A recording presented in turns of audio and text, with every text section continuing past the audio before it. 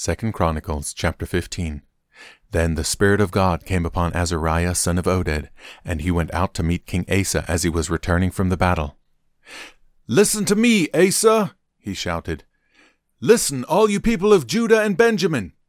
The Lord will stay with you as long as you stay with him. Whenever you seek him, you will find him. But if you abandon him, he will abandon you.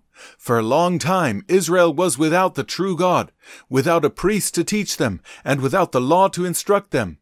But whenever they were in trouble and turned to the Lord, the God of Israel, and sought him out, they found him. During those dark times it was not safe to travel. Problems troubled the people of every land. Nation fought against nation and city against city, for God was troubling them with every kind of problem. But as for you, be strong and courageous, for your work will be rewarded." When Asa heard this message from Azariah the prophet, he took courage and removed all the detestable idols from the land of Judah and Benjamin and in the towns he had captured in the hill country of Ephraim. And he repaired the altar of the Lord, which stood in front of the entry room of the Lord's temple.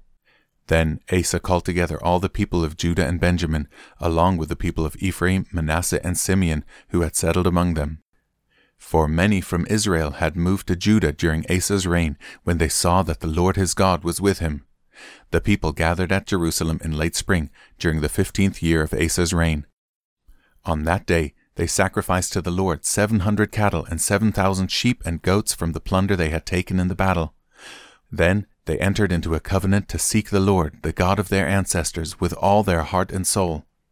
They agreed that anyone who refused to seek the Lord, the God of Israel, would be put to death, whether young or old, man or woman. They shouted out their oath of loyalty to the Lord with trumpets blaring and ram's horns sounding. All in Judah were happy about this covenant, for they had entered into it with all their heart. They earnestly sought after God, and they found him. And the Lord gave them rest from their enemies on every side. King Asa even deposed his grandmother Maacah from her position as queen mother because she had made an obscene Asherah pole. He cut down her obscene pole, broke it up, and burned it in the Kidron Valley. Although the pagan shrines were not removed from Israel, Asa's heart remained completely faithful throughout his life. He brought into the temple of God the silver and gold and the various items that he and his father had dedicated. So there was no more war until the 35th year of Asa's reign.